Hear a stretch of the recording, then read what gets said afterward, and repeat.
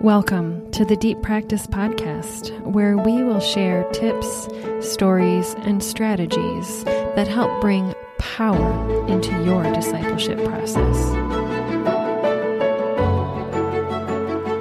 I'm your host, Becky Shabilsky, and today I want to start by talking to you about sailing. Now, I'm not a sailor. In fact, I know next to nothing about sailing, but I am intrigued by it. And that's led me to do some basic research in order to understand a tiny bit of what sailing is all about. Okay, so sailing is about harnessing the energy of the wind in order to move in a desired direction toward a destination. It's about positioning and repositioning yourself in order to harness the energy that propels you forward. For a sailor, learning to determine the wind's direction is essential. Seasoned veteran sailors can determine the wind's direction by simply looking at the water's surface. Now, this is a skill that takes a lot of practice, but it is the most accurate method. Now, for those of us who are not professionals, we might rely on other helpful indicators like telltales or flags, smoke, or even other sailboats. Learning to discern the movement of God's voice, and the nudges of the Holy Spirit are of utmost importance for us. And we don't usually perfect that skill in a classroom. Sailors learn some basics of physics in a classroom, but the skills are deepened and perfected out on the water. When you feel, see, and experience the forces, then you begin to notice the effects of what happens when you adjust this way or that way. Out on the waters, you come to realize that if you position the sail in a certain way, you will actually move in the other direction. Yeah, it's out on the water that the knowledge finally goes from head to heart to guts and body. Eventually, the mature sailor, the mature believer, can discern the wind of the Spirit by looking, gazing upon, and reflecting on the subtleties that show up on the waters of life. As you determine where the wind is blowing, then you tack or trim the sails accordingly, depending on where you need to go. Efficiently tacking or trimming the sails produces the most forward force and the least resistance.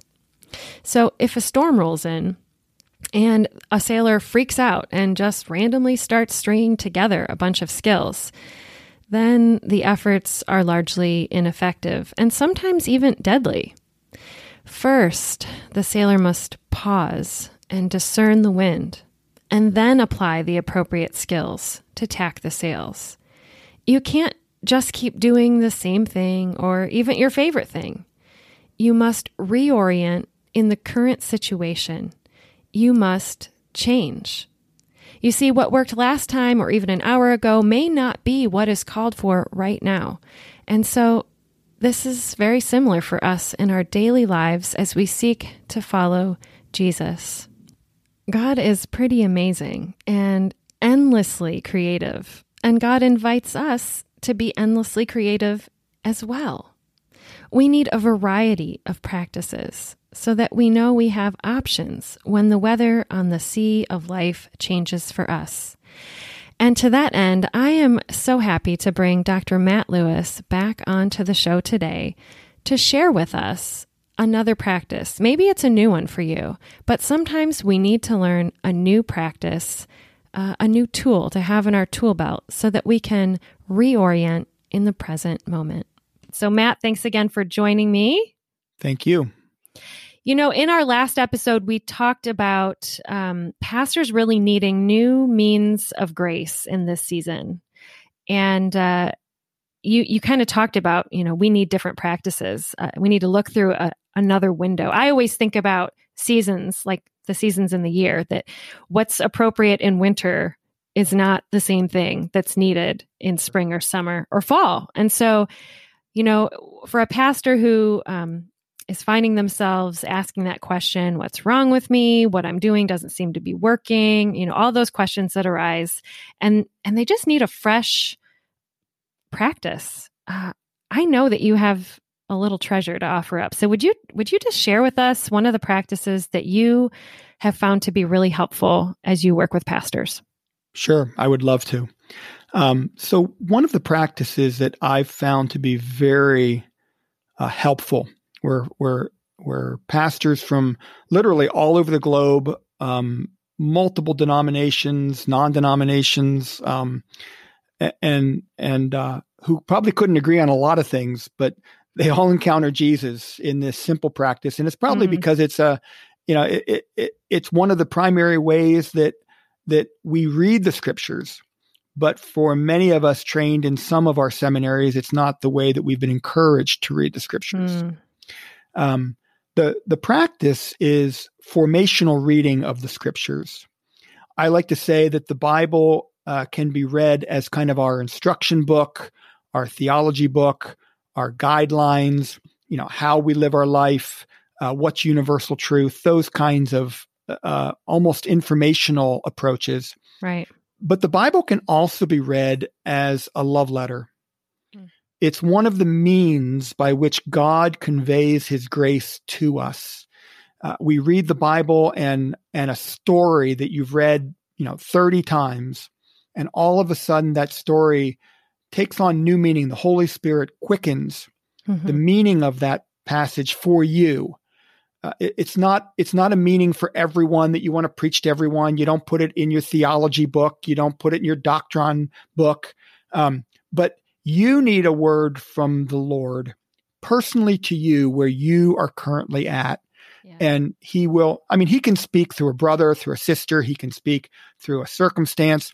But one of his favorite ways to speak to us is through his revealed word, the word of God.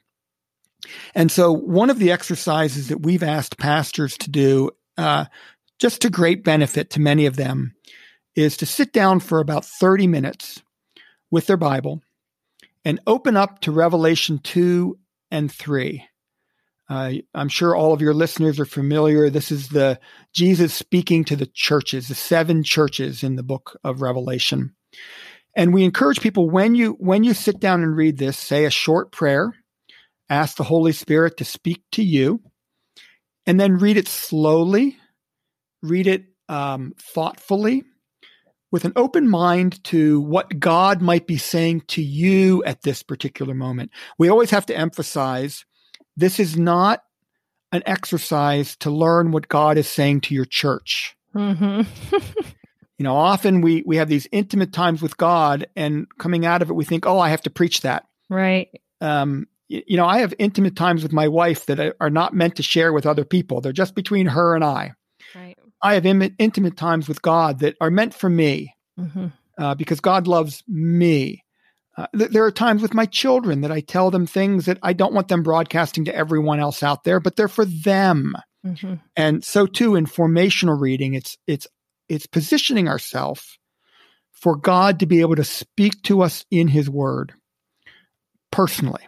Yeah. And so to simply read through the book of Revelation and have eyes to note if God causes a particular verse, a particular thought, a particular concept from the chapter 2 to chapter 3 in Revelation that God wants to say to you. And then we encourage people, once a verse kind of steps out, presents itself, then go back and spend some time kind of meditating on that verse, ruminating on that verse, asking the question, Lord, what are you saying to me through this verse? And then the final question for yourself is, Lord, what does this mean for me? And so it's a form of Lectio Divina for those who are familiar with Lectio Divina, but it's a kind of a moderation of that, where we're first asking God to show us a verse, and then ask us what he's saying to us in that verse, and then asking about meaning in that verse. And I always like to preface that when you do this, come expectant, but don't expect. Yeah. Because many of the spiritual disciplines are meant to be like sails that we put up And if the wind is blowing, we get a wonderful ride. Yes. And if we don't put the sail up and the wind blows, we just get pushed over into the rocks. Mm-hmm. So we got to put our sail up. We participate. We're a co-laborer with God, but we can't blow on the sail with our breath and think that that's going to move the boat. I cannot make the wind blow. So too, with all of these exercises, they position us. But we have found over and over and over and over again for weary pastors across the globe that when they would take 30 minutes and just read through this section of Scripture, asking, Lord, what's the word for me? What are you saying to me? What's the meaning for me? That it's not uncommon for God to show up in meaningful and profound ways. And I would add that's enough, but if you have a chance to do this with another person that you love and trust and respect, and then afterwards the two of you could share that experience, that's synergy. That's like adding 2 and 2 and getting 8. So I give that to your listeners as a thought of a way to open up a window to see into the house of God in perhaps ways that you haven't looked in before or you haven't looked in a long time, and see the wonderful, multifaceted grace of the King of the universe. Well, thank you so much for sharing that practice with us. And we are going to put that together on just sort of a one-page printable PDF so that if our listeners would like to have something that they can print out and just look at while they experiment with hoisting the sail in this way, we'll have that available for them. So thank you so much for taking the time to share the practice and for offering it to us. And, whether you're a pastor or not, this is a wonderful tool that is available to us as followers of Christ. And so give it a try. If you'd like to access a PDF version of the formational reading practice that Dr. Matt Lewis just shared with us, head on over to our show notes. You can go to www.deeppracticepodcast.com, and at the bottom of the show notes for this episode, you'll find a simple form and you'll be able to get that printable. We hope that it will be a helpful tool for you. And as I wrap up today, I want to leave you with one more practice. This is one you can do in the quiet of your home, in the car while you're waiting in traffic, or just about anywhere. It's centered in a psalm, Psalm 46:10. Maybe it's pretty familiar to most of us, but the words are simply, "Be still and know that I am God." As I read these words to you, I'm going to invite you to simply take a deep breath after each reading. You'll notice a pause and just embrace the silence. Take a deep breath, and then we'll move on. So here we go. Take a nice deep breath with me.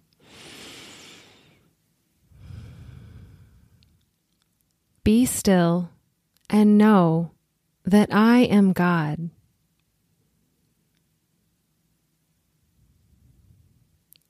Be still and know that I am.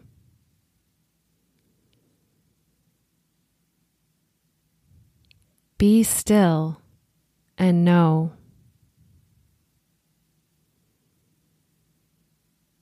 Be still.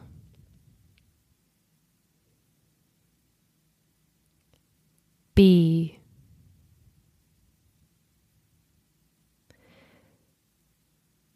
Notice how you feel in just a matter of moments, calming and quieting and taking a deep breath, tuning into the fact that you are held in the love of God in these moments. You can enter into this practice when you're feeling anxious, when you just need a moment to yourself, or maybe when you just don't know what else to do. Try it again.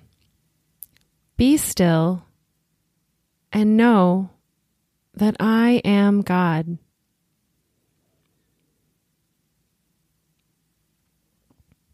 Be still and know that I am.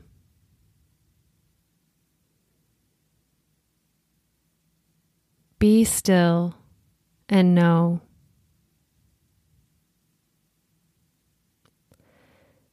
Be still.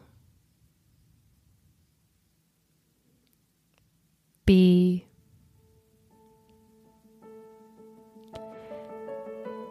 Friends, my hope is that you experience the peace, the love, and the great care of our God who loves us so very much.